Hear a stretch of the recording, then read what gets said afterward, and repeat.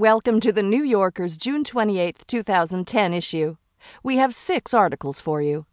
In the talk of the town, Lauren Collins dines with Christopher Hitchens and Salman Rushdie, and Ian Fraser writes about unique books that are on display at the New York Public Library. Next, Calvin Tomkins profiles tennis great Roger Federer as he goes for a record 17th Grand Slam title. Then, Anthony Lane writes about a popular European televised singing competition.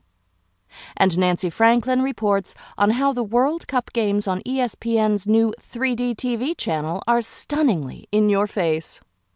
But first, it's this week's comment. In Spilled Oil, Hendrik Hertzberg writes about President Obama's speech addressing the efforts to stop the oil spill.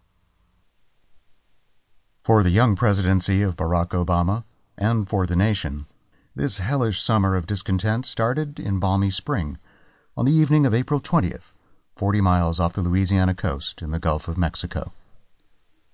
At first, after the explosion aboard the giant oil rig Deepwater Horizon, the rig's operator, BP, estimated the resulting flow at 1,000 barrels a day.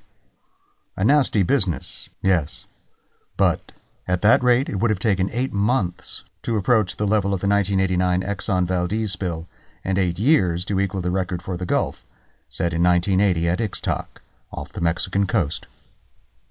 By May 17th, the day that the chief executive officer of BP predicted that the environmental impact of this disaster is likely to have been very, very modest, it was obvious that what was unfolding was the single biggest environmental catastrophe in the history of the United States.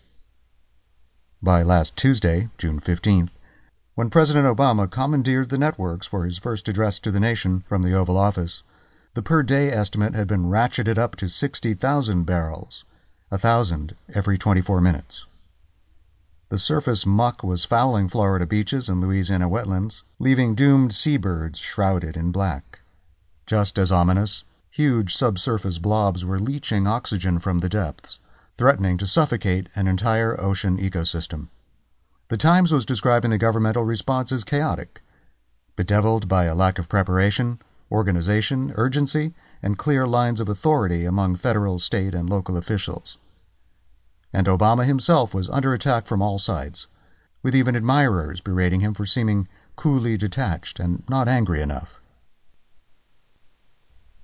Against this background, Obama's speech was bound to feel unequal to the occasion.